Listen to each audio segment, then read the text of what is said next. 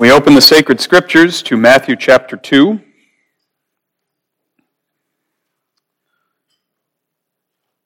Once again, we will read the second half of the chapter, beginning at verse 13.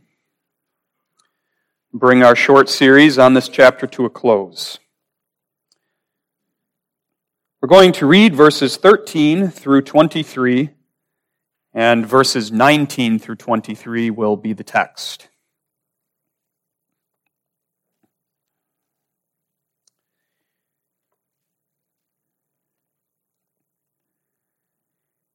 And when they were departed, behold, the angel of the Lord appeareth to Joseph in a dream, saying, Arise, and take the young child and his mother, and flee into Egypt, and be thou there until I bring thee word, for Herod will seek the young child to destroy him. When he arose, he took the young child and his mother by night, and departed into Egypt, and was there until the death of Herod, that it might be fulfilled, which was spoken of the Lord by the prophet, saying, Out of Egypt have I called my son. Then Herod, when he saw that he was mocked of the wise men, was exceeding wroth, and sent forth, and slew all the children that were in Bethlehem, and in all the coasts thereof, from 2 years old and under, according to the time which he had diligently inquired of the wise men. Then was fulfilled that which was spoken by Jeremy the prophet, saying, In Ramah was there a voice heard, lamentation and weeping, and great mourning, Rachel weeping for her children, and would not be comforted, because they are not. Now begins our text. But when Herod was dead, behold, an angel of the Lord appeareth in a dream to Joseph in Egypt, saying, Arise, and take the young child and his mother, and go into the land of Israel, for they are dead which sought the young child's life. And he arose and took the young child and his mother and came into the land of Israel. But when he heard that Archelaus did reign in Judea in the room of his father Herod, he was afraid to go thither. Notwithstanding, being warned of God in a dream, he turned aside into the parts of Galilee. And he came and dwelt in a city called Nazareth, that it might be fulfilled, which was spoken by the prophets, he shall be called a Nazarene. Thus far we read in the Holy Scriptures.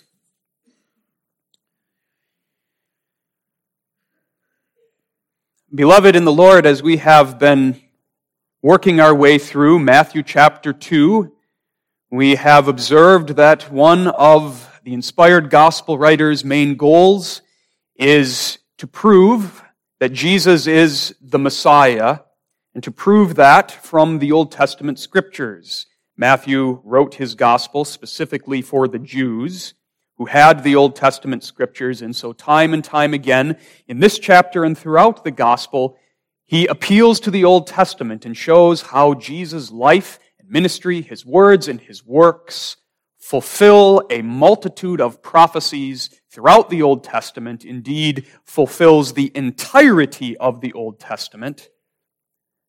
For the whole center of the Scripture is Jesus Christ, his person and his work. Last time we looked at the fulfillment of prophecy, the fulfillment of Hosea 11 verse 1, in God calling his son out of Egypt. And we noted the typical significance of that event, namely that Jesus, who is the true Son of God, who is the true Israelite, leads the true Exodus. That is his work. He came to save his people from the real spiritual Egypt, the bondage of their sin. He is the perfect Israel who succeeds where the Old Testament Israel so often stumbled and fell. He is the perfectly obedient Son, the mediator, the Savior. And now, at the end of Matthew 2, our text focuses our attention on another prophecy. And this prophecy is interesting. We might say it is more obscure than the others, because there is no specific text or prophet to whom or to which Matthew refers. He simply says that Jesus, after leaving Egypt with Mary, his mother, and with Joseph, after leaving Egypt, he ends up settling down in Nazareth, and that his settling down in Nazareth and his life there in Nazareth and his growing up there in Nazareth is the fulfillment of that which was spoken by the prophets, namely, he shall be called a Nazarene. And it is especially that last part of verse 23 that we're going to focus on and unpack the significance of. He shall be called a Nazarene. At first glance, that may seem somewhat insignificant. He's going to be called a Nazarene because he lived in Nazareth. Yes, that's part of it. But Matthew isn't here just telling us facts about Jesus' life. He is. But these facts are highly significant. That Jesus is called a Nazarene tells us something about who Jesus is and what he came to do. And that's what we'll see this morning. Called a Nazarene. That's our theme. Called a Nazarene. Let's notice in the first place that this is a humble name, a humble title that is given to our Savior. Secondly, that it is a despised name. It is despised in the eyes of men. And finally, and marvelously, it being a humble name and a despised name leads us to see what a glorious name it is. Jesus, called a Nazarene. The history of our text shows us how the Lord Jesus came to be called a Nazarene, how he came to have this name or this title that he was not born with, because he was born in Bethlehem. For some time, Joseph and Mary took refuge in Egypt. We don't know how long, perhaps a few months, perhaps a few years. And there the young child, God's true son, retraced the steps of Old Testament Israel which had its national infancy in Egypt, and in God's timing was brought out of Egypt by the Exodus. We looked at that last time.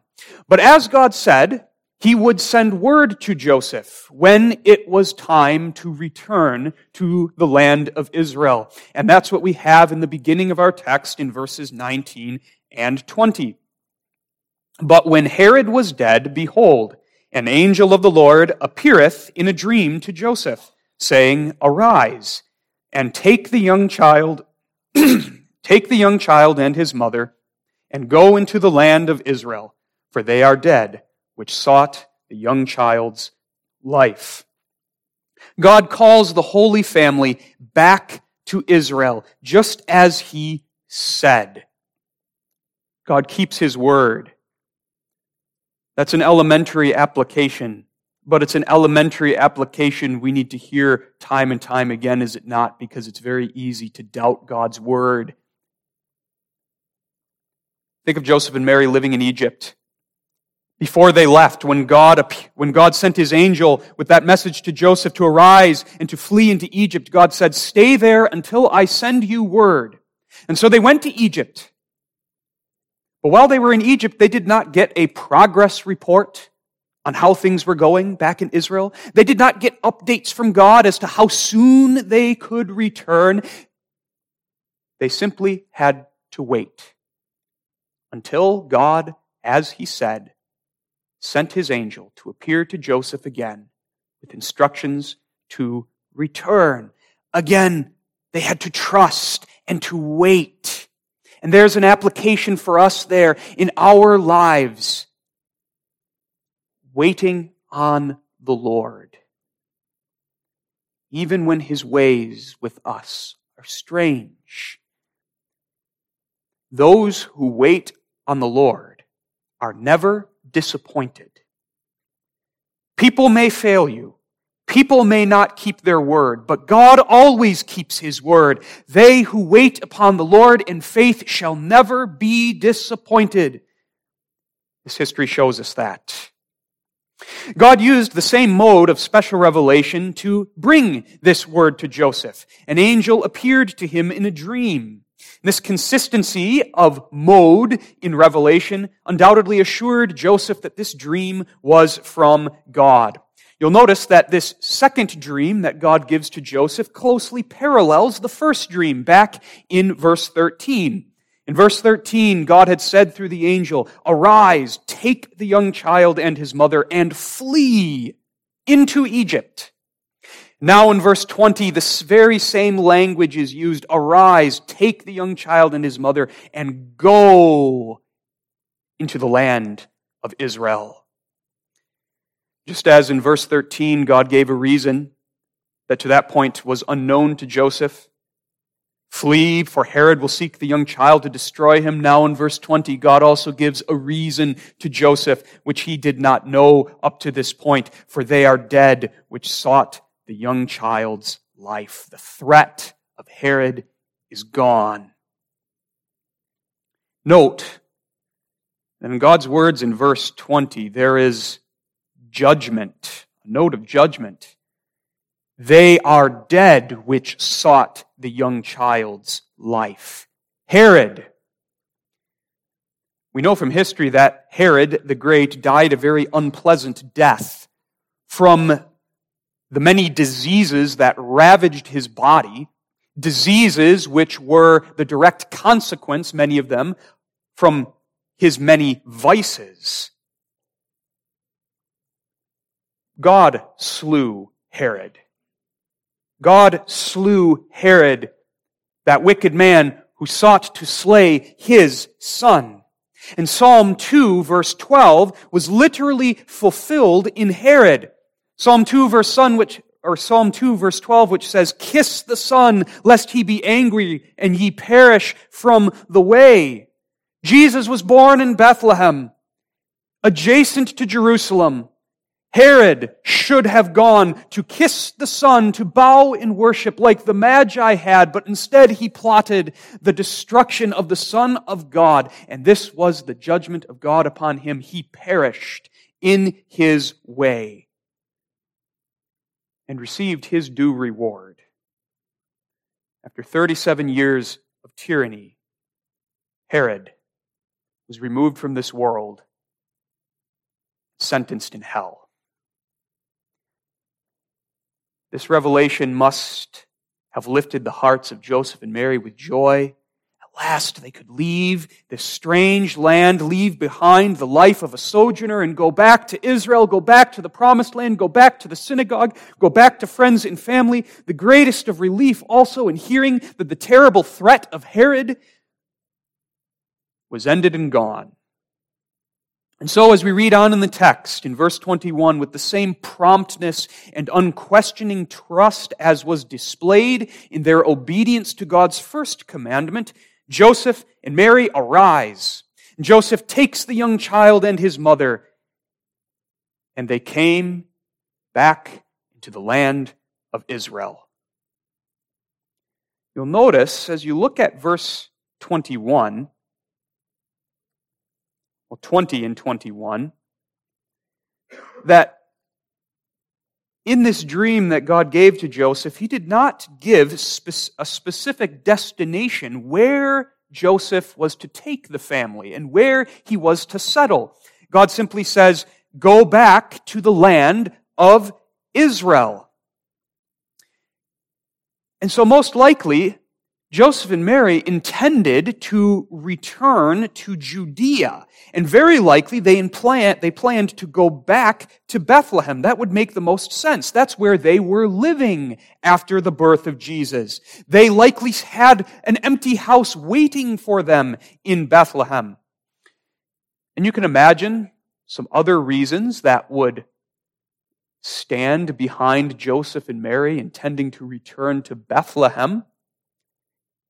Gabriel, when he had appeared to Mary, had said to Mary that the son whom she would bear, God would give him the throne of his father David, that he would reign over the house of Jacob forever, that his kingdom would have no end. Can you think of a more suitable place for the promised king to be raised than in Bethlehem, the city of David? Can you think of a more suitable place than the city of David, just a few miles away from Jerusalem, the city of the great king? It made perfect sense to go back to Bethlehem. It made perfect sense that this should be where the promised Christ would be raised. But that was not God's plan. When Joseph and Mary arrived back in the land of Israel, they were met with some rather disturbing news. Verse 22, Archelaus did reign in Judea in the room of his father Herod. We know from history that after Herod the Great died, his large realm, the large area of land which was much of Palestine, over which he held sway, was divided up among three of his sons. Philip, his son Philip, received Iturea and Trachonitis, regions beyond Jordan. And this Philip was the Philip who was married to Herodias. Another one of Herod's sons, named Herod Antipas, and Herod Antipas is the one who took Herodias, his brother Philip's wife, and who executed John the Baptist for preaching against that sin. Herod Antipas received rule over Galilee and Perea. And yet another one of Herod's sons, Archelaus, was given rule over Judea and Samaria. Now this Archelaus, the text tells us when Joseph heard that he was in the room of his father Herod, meaning he took the place of his father Herod as ruler over Judea, Joseph was afraid to go thither. And humanly speaking, there was good reason for this. History tells us a little bit about this Archelaus. Archelaus inherited a double dose of his father's temperament and cruelty, but very little of his father's cleverness. Archelaus' name fits him. The Greek name Archelaus means ruler of people. And that's how Archelaus saw himself. He was a pompous and wicked man who loved to exercise crushing power over those that he ruled. In fact, he inaugurated his rule with a great slaughter. One of his father's last deeds before his death, before Herod the Great died, Herod had a couple of Jewish leaders executed for pulling down a golden eagle that he had placed above the temple gate. That was one of the last acts of Herod the Great before he succumbed to his diseases. Well, after Archelaus took over in Judea, Archelaus learned that many Jews, after the Passover celebration, were mourning the death of those Jewish leaders. They had seen them as martyrs. And Archelaus was so enraged that he sent his soldiers to surround the temple complex, and in cold blood he butchered over 3,000 Jews in Jerusalem. That took place right at the beginning of Archelaus' reign.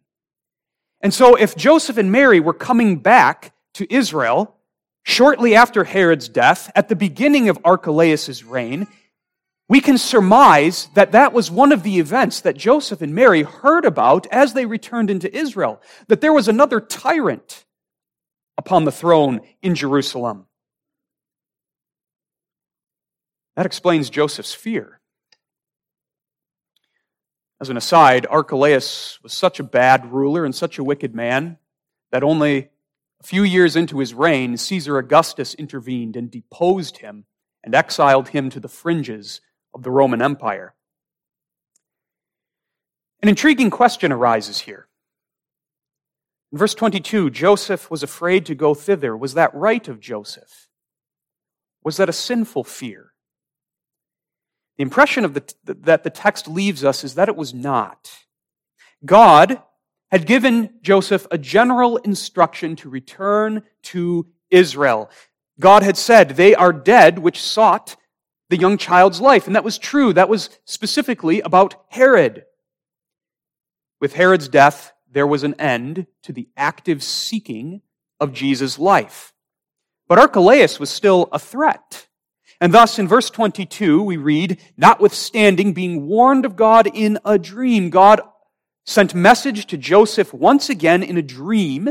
And the word there is the very same word that is used earlier in Matthew 2 to describe God's warning to the Magi not to go back to Herod, but to go home another way. Same word is used. And so the impression that the text gives us, the distinct impression, is that God warned Joseph once again to steer clear of Judea. And this second warning of God guided Joseph, as we read near the end of verse 22, to go to the parts of Galilee. By these dreams, God was providentially leading Joseph and Mary to settle down in one particular city in the parts of Galilee where God designed for His Son in the flesh to grow up and come to maturity and spend most of the years of His earthly life. Verse 23, and He came, and He dwelt in a city called Nazareth. Nazareth was, humanly speaking, the most logical place for Joseph and Mary to settle after they were guided by the hand of God to Galilee. The reason for that is Nazareth was Mary's hometown. That's very clear from Luke 1, verse 26, which records Gabriel's appearance to Mary. And Luke 1, verse 26 tells us that Gabriel appeared to Mary in Nazareth. And that makes very clear that's where Mary lived. That was her hometown. And Luke 2, verse 9 also strongly implies that Joseph was from Nazareth as well. Luke 2, verse 9 tells us that after the decree of Caesar Augustus that the Roman world should be taxed, Joseph and Mary head out for Bethlehem from Nazareth. And that strongly implies that that's where Joseph was from as well. That's where Joseph lived. And so this being their old hometown before they had moved to Bethlehem, it was most natural that upon returning to Galilee, Joseph and Mary would settle in Nazareth. Yet behind it all is the hand of God bringing to pass what He has ordained for His Son. Nazareth was a small city. It was a small town in the former tribal allotment of Zebulun, and it was situated in the rocky hill country directly south of Cana of Galilee. Luke 4, verse 29 tells us that it was built on the brow of a hill, on the crest of a hill, as cities often were in that day, to afford some measure of protection. You remember what happens in Luke 4. That Jesus, after preaching in the synagogue in Nazareth, near the beginning of His ministry, He's there rejected, and many of the people of Nazareth try to throw Him off the side of one of those rocky cliffs outside of town. And so that's how we can envision Nazareth. It was a town, a smaller village, situated on the brow of a hill, surrounded by rocky cliffs and hills. Here, Jesus would spend His childhood, grow up into adulthood, until the appointed time when He would begin His ministry. That is the historical reason why Jesus came to be called a Nazarene, and why throughout the New Testament He is referred to as Jesus of Nazareth rather than as Jesus of Bethlehem. Though He was born in Bethlehem, He lived, He grew up, He spent most of His life in Nazareth. He was called a Nazarene. But now let's start digging into the significance of that name, that title, which is here in our text first given to Jesus. He is called a Nazarene. At this point, it's important to distinguish a Nazarene from a Nazirite. A Nazarene and a Nazirite, though they sound similar, are two very different things. A Nazirite was a person in the Old Testament who took a vow for a certain period of time to be set apart and consecrated to the service of the Lord in a special way. You can read about the laws that governed the vows in the lives of Nazirites in Numbers chapter 6. And there were three specific things that signified that someone was a Nazirite and was fulfilling a Nazirite vow. While they were under the Nazirite vow, persons had to abstain from all strong drinks and fruit of the vine. A razor was not allowed to touch their head. They weren't allowed to cut their hair, and they were forbidden from touching dead bodies. Perhaps the children here can think of the most well-known Nazirite in the Old Testament. Think about it for a second, and perhaps the name Samson comes to mind. That's a Nazirite. But nowhere in Scripture does Jesus receive the title Nazirite. Nowhere in Scripture is Jesus pictured as a Nazirite. He did not take that kind of vow, and he couldn't have. After all, he turned water into wine, and he partook of wine. Think of his institution of the Lord's Supper.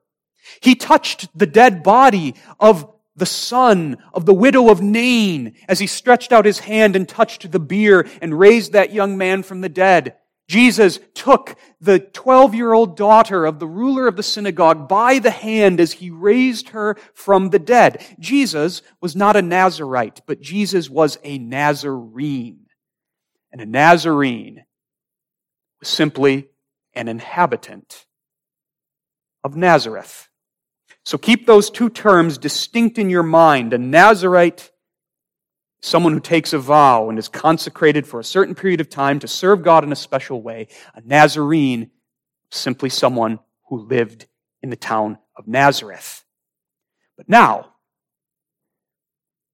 to be called a Nazarene was a thing of humility for Jesus. It's a humble name. It's a name that expresses the lowliness of our Lord, and in this way reveals something about who He is as our Savior. Nazarene tells us something about Jesus. He comes to be our humble Savior. There's a couple of points to see here. First, the mere fact that Jesus takes a name that is tied to a certain place and a certain point in time and history reveals His humility. Nazarene, an inhabitant of a little town, Nazareth, in Galilee. Jesus, as to His person, is the Son of God, the second person of the Trinity. Jesus, according to His divine nature, is everywhere present, is eternal, completely outside and above time. He is the Son of the highest. The Word by whom all things were made. The Word by whom time itself was made. The Word by whom space itself was made. He is God. But at the wonder of the incarnation, the eternal, everywhere present Word becomes flesh. And part of His becoming flesh is that He submits Himself to the confines, the limitations, the restrictions, the boundaries of time and space. Jesus becomes fully man, a real man, meaning He was born at a certain time in history. He lived for a certain period of time. He lived in a certain place. And as a real man, The environment in which he grew up had an influence on him. He was a Galilean. He spoke with a Galilean accent. He was touched, you might say, influenced, you might say, in his humanity by his upbringing in Nazareth. He was a Nazarene. That emphasizes his real humanity and the humility of Christ in the assumption of that humanity. He is one of us. Just as you might say, I'm from Zeeland, Michigan, or Hudsonville, Michigan. I live in the 21st century in the United States of America. I'm descended from this or that family. You're rooted in a specific place and in a certain time in the history of this world. So too with Jesus. He assumed that aspect of our humanity as well. He entered the time and space that he created and took upon himself the humble name, Nazarene.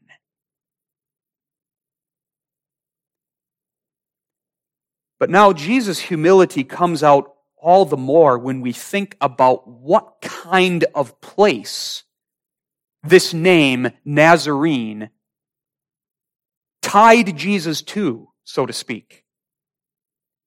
What was Nazareth?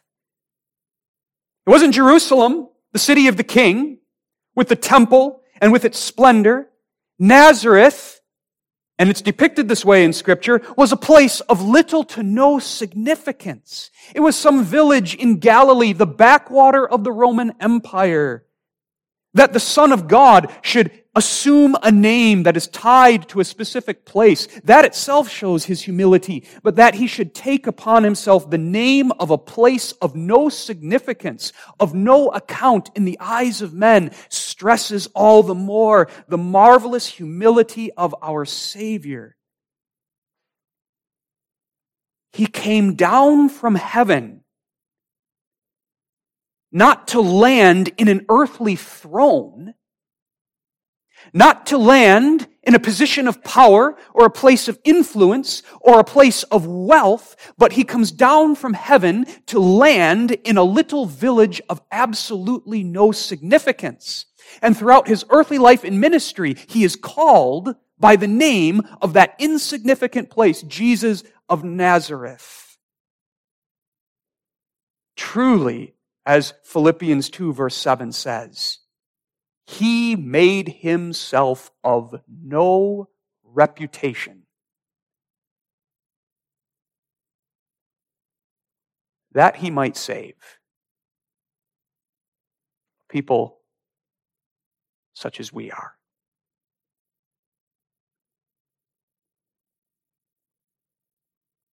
Every time we see a facet of Jesus' humility, let it humble us. So that again with the wise men, our knees hit the floor and our faces too as we worship this Savior, this King. When we see his humility, the depths to which he went for us. When we think about how high and exalted Jesus is as God, and we see the lowliness of his humanity, does it not lift our hearts with praise for him? God's love, God's grace, God's mercy is seen most clearly and beautifully in the humility of Christ. Look at the lengths God goes for you and me and for his people to save us and redeem us and bring us into his covenant fellowship and lift up us lowly creatures of the dust and sinners besides, creatures who are of little significance, no significance, you might say, in comparison to the vastness and the glory of the one only true and living God. Christ makes himself of no reputation to fill us with his blessings. A humble name that humbles us in worship of the one who bears the name Nazarene. And as his people then, we have the privilege of bearing that name too. We are the followers by grace of the Nazarene. And thus, another application rolls out of that. Our character ought to reflect our Master. As the Apostle Paul exhorts the church in Romans 12, verse 16, mind not high things, but condescend to men of low estate. As we look upon the humility of Christ, we are instructed, this is how we honor him, by being a people humble towards our God and humble towards one another. This is our high calling and privilege, to reflect the humility of Jesus Christ. To be a people who are not obsessed with the glory of this world or the riches of this world or the praise of men. To be a people who are not seeking above all things to be great in the eyes of men, but a people who are glad to identify with our Savior who bears the humble name Nazarene. Glad to be of no account in men's eyes for the sake of faithfulness to the Nazarene. Finally, Jesus taking the name Nazarene shows us the vanity of earthly honor and glory. That's not what is most important. Being famous, being prominent, having riches, being acclaimed by men is of little real significance. And so, beloved, if this morning you feel like you're nothing because you have a very humble and lowly name, perhaps you're a person who's overlooked a lot. Perhaps you don't have a prominent family. Perhaps you're poor. Perhaps for various reasons you're despised in the eyes of men. You're in good company. You're in good company with none other than Jesus himself, the Nazarene. Be comforted in that. Worldly fame, worldly glory, those things don't matter. What truly matters is belonging to Jesus. And the life that is truly rich is the life of walking with Jesus and being like Jesus, the Nazarene. Nazarene, it's not only a humble name, but now, digging deeper, we come to really the core of the text. It is especially a despised name. A despised name. And that gets at the prophetic significance of this name that Matthew would have us see. That Jesus shall be called a Nazarene means ultimately this, that he shall be despised and rejected of men.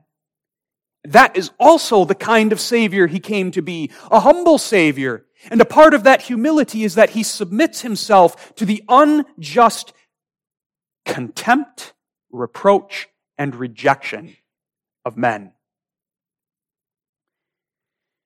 Matthew states that the prophets foretold that Christ would be called a Nazarene. Verse 23, he came and dwelt in a city called Nazareth, that it might be fulfilled, which was spoken by the prophets. He shall be called a Nazarene.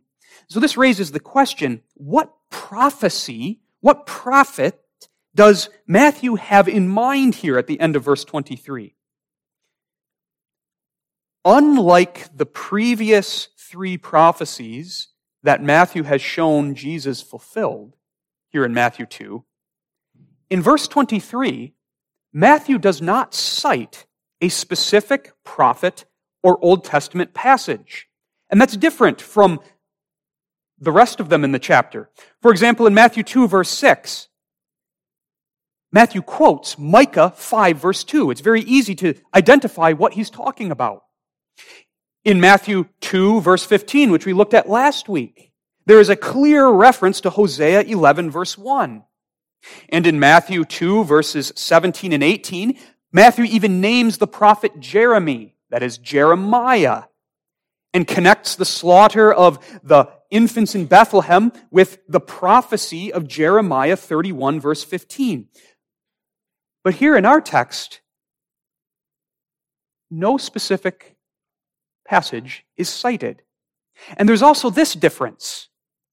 Notice, Matthew says, that it might be fulfilled which was spoken by the prophets, plural.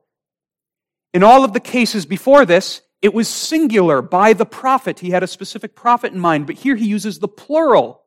And the gist of it is that Matthew views Jesus being called a Nazarene. He views that as the fulfillment of the prophets as a whole. All of the prophets together pointed to this reality that Jesus would be called a Nazarene. The Christ would be a Nazarene. So the question is, how does that work? Because when you look through the Old Testament, you're not going to find a specific Bible verse that says the promised Messiah is going to live in a village called Nazareth. You're not going to find a specific prophecy that says the name Nazarene will be given to the Christ. The key to understanding this is twofold. First, Matthew is saying that the prophets as a whole prophesy the reality signified by the term Nazarene. That is, Matthew is saying that the Old Testament prophets as a whole weren't so much prophesying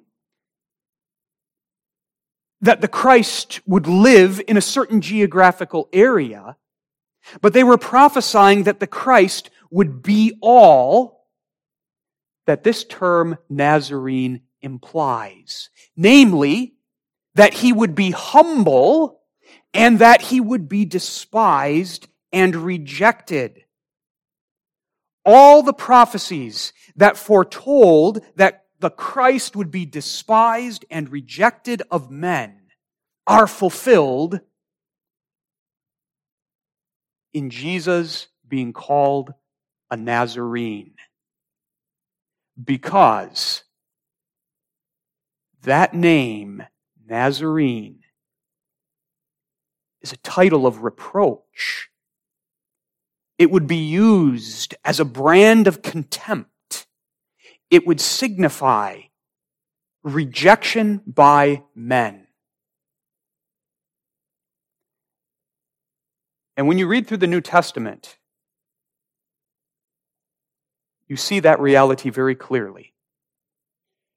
Nazareth was a city in Galilee. Galilee itself was looked down upon by the inhabitants of Judea.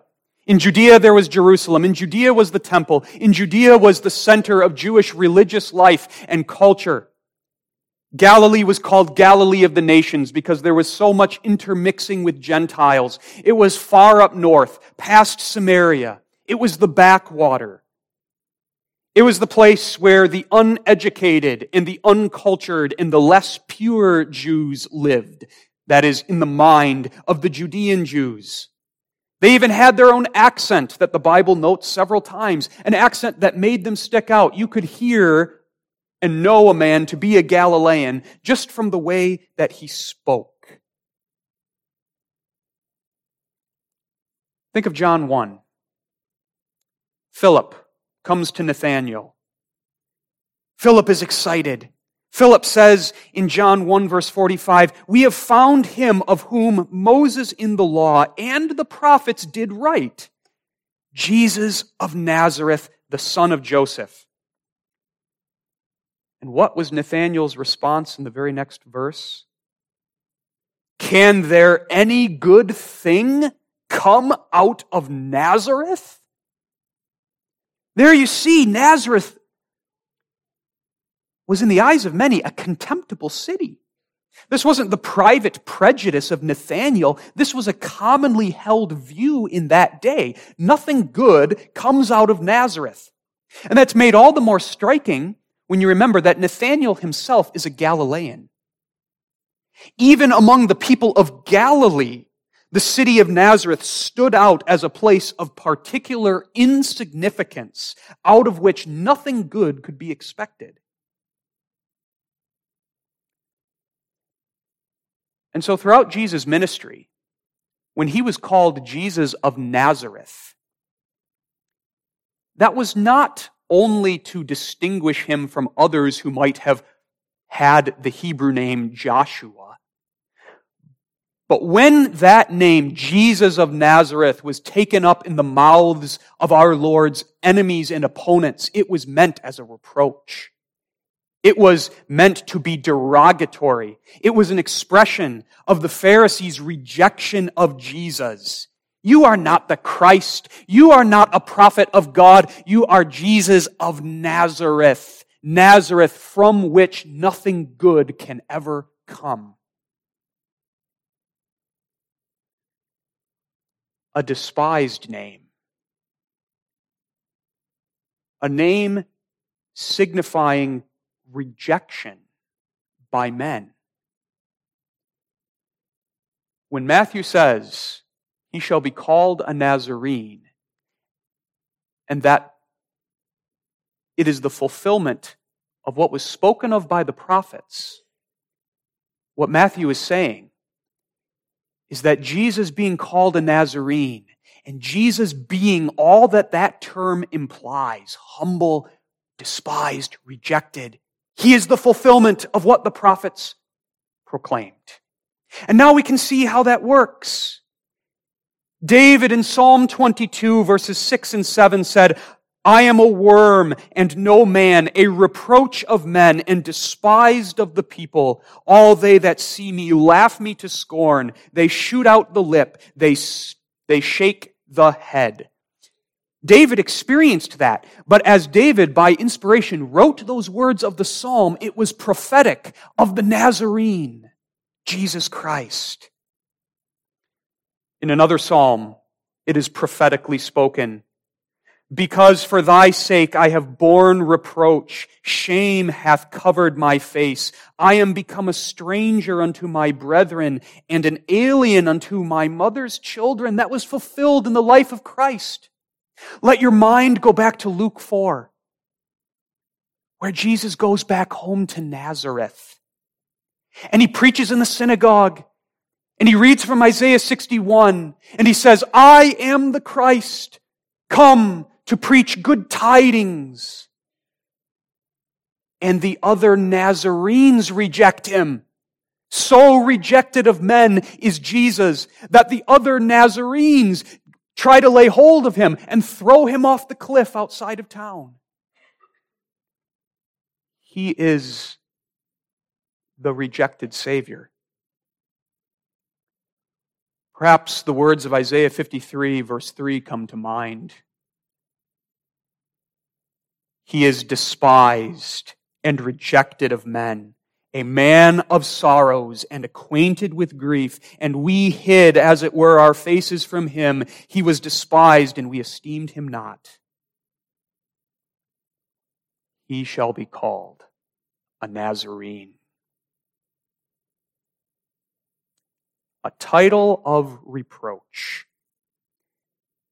That's why God ordained and providentially brought to pass that his son, though born in Bethlehem, would not grow up in Bethlehem of Judea, nor in Jerusalem, the city of the great king, but would grow up in lowly, unesteemed Nazareth of Galilee, because this also reveals the kind of Savior Jesus came to be and how Jesus would accomplish his saving work. Nazarene shows us his humility, but it shows us another dimension of his work, namely that he would be the suffering Savior. And a big part of his suffering is that he bears the unjust reproach of men and suffers the rejection of those who should have received him.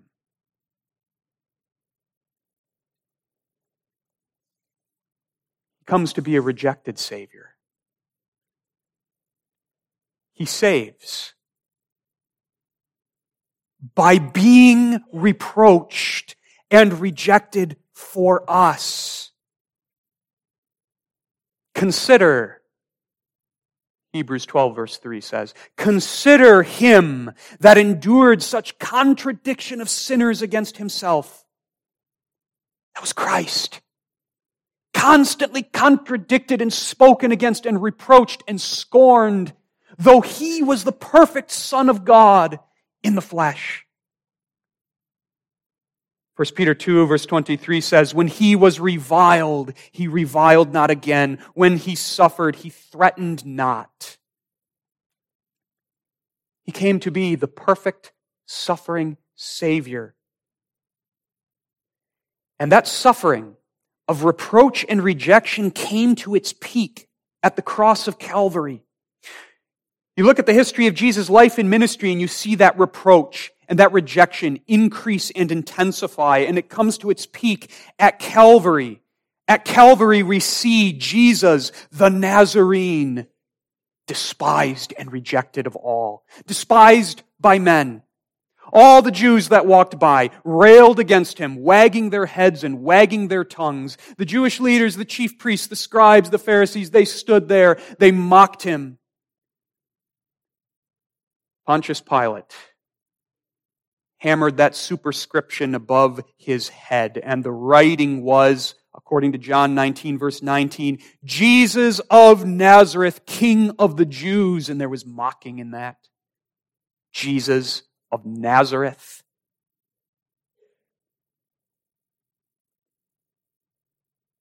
The most painful rejection that the rejected Christ, the Nazarene, experienced for you and me was the rejection of God-forsakenness. That's the pain that the Savior endured on the cross that far exceeded the nails and the railings and the revilings of men. That was the pain and the suffering that drew out of his mouth the words, my God, why hast thou forsaken me?" On the cross, Jesus suffered the incomprehensible fullness of being the Nazarene.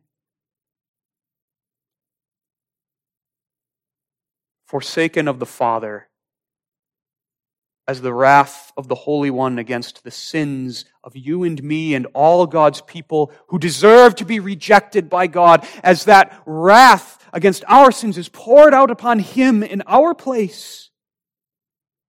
There is Christ, the Nazarene, our Savior, who for the joy that was set before him, the joy of taking us to be his people for eternity, for that joy endured the cross, despising its shame, and is now set down at the right hand of God. Because Jesus is the Nazarene, we are delivered. Because of the work of the Nazarene, you and I will never be Nazarenes in the eyes of God. In this sense, we will never be rejected of him. We will never know what it is to be despised and contemptible in his eyes. Because of the work of the Nazarene, who was rejected for us, we are accepted and received as children of God. How that name, Nazarene, takes on a new tone for us, doesn't it? Though a humble name, though a despised name, what a sweet and blessed name it is, the child of God. A concluding application here. Jesus was called the Nazarene for us, rejected of men for our salvation. And now, as the redeemed who belong to Him, we are called to be Nazarenes unto Him. That is, it's a fundamental part of the Christian life now, and a privilege that we suffer and are reproached for His sake and are willing to face the rejection of men, the rejection of the world, for the sake of the Christ who died for us. Take Paul as an example. The reproaches that fell upon the Nazarene fell upon his apostle. Acts 24, verse 5, the Jews come to accuse Paul before the Roman governor Felix, and they charge him with being a pestilent fellow, a ringleader of the sect of the Nazarenes. That was a derogatory term that was quickly applied to Christians by the Jews who rejected the Lord Jesus Christ, and is roughly equivalent to the term Christian, which was used as a derogatory term among the Gentiles. That's who we are. We are the Nazarenes, the Christians, those who belong to Jesus, and who are called to suffer for His sake and to bear His reproach. With Moses, let us esteem the reproach of Christ greater than the riches and treasures of Egypt. And let us be encouraged in that suffering. It's our calling as Christians to bear whatever crosses our Lord and Savior lays upon us. This is a privilege. But we have this comfort. As Romans 8, verse 17 says, if we are children, then heirs, heirs of God, joint heirs with Christ, if so be that we suffer with Him, that we may also be glorified together. We have the privilege of sharing both the sufferings and the glory of the Nazarene. And thus 1 Peter 4, verse 13 says, rejoice inasmuch as ye are partakers of Christ's sufferings, that when His glory shall be revealed, ye may be glad also with exceeding joy. Thus to us, this humble, this despised name is a glorious name. It's glorious in God's eyes, and it's marvelous in our eyes, for it shows us how God takes the base things, the foolish things, the things that are of little repute among men, and reveals His glory in them. In the name Nazarene, we see the wonder of the cross. Just as the nail prints in Jesus' hands, those nail prints which were the marks of the most terrible sin perpetrated by humankind, those nail prints which were the marks of Jesus' indescribable suffering, those nail prints become the marks, the everlasting marks of His love and His grace for His people. So too the name Nazarene, which is a name that is humble, a despised name, a title of reproach, becomes a name of glory, showing forth the majesty of Christ the King. Christ who is unlike any other king. Christ who establishes His kingdom by lowliness. Christ who conquers His enemies by giving Himself unto death. Christ who saves His people by dying in their place and giving His own life. The Christ who conquers by the cross. Christ, the Nazarene, who humbled Himself to the lowest and who is now the most highly exalted. What a glorious name. What a glorious name for us to bear in the midst of this world. Be not ashamed, beloved, to be identified with Jesus Christ. Be not ashamed of your Savior. Be not ashamed of His gospel. Confess His name boldly. Bear His reproach gladly, boasting only ever in the cross. Christ Jesus, our Lord, who is called a Nazarene. Amen. Faithful God and Heavenly Father, We thank thee for the rich truth set before us in this name of our Savior. We thank thee for his humility. We thank thee that he was despised and rejected for us, that we might be accepted of thee. Grant that this truth may encourage us to persevere joyfully even in the midst of our trials, that we may bear our crosses for Jesus' sake, looking unto the glory that he has obtained and which we in due time shall share with him. We ask this in his name. Amen.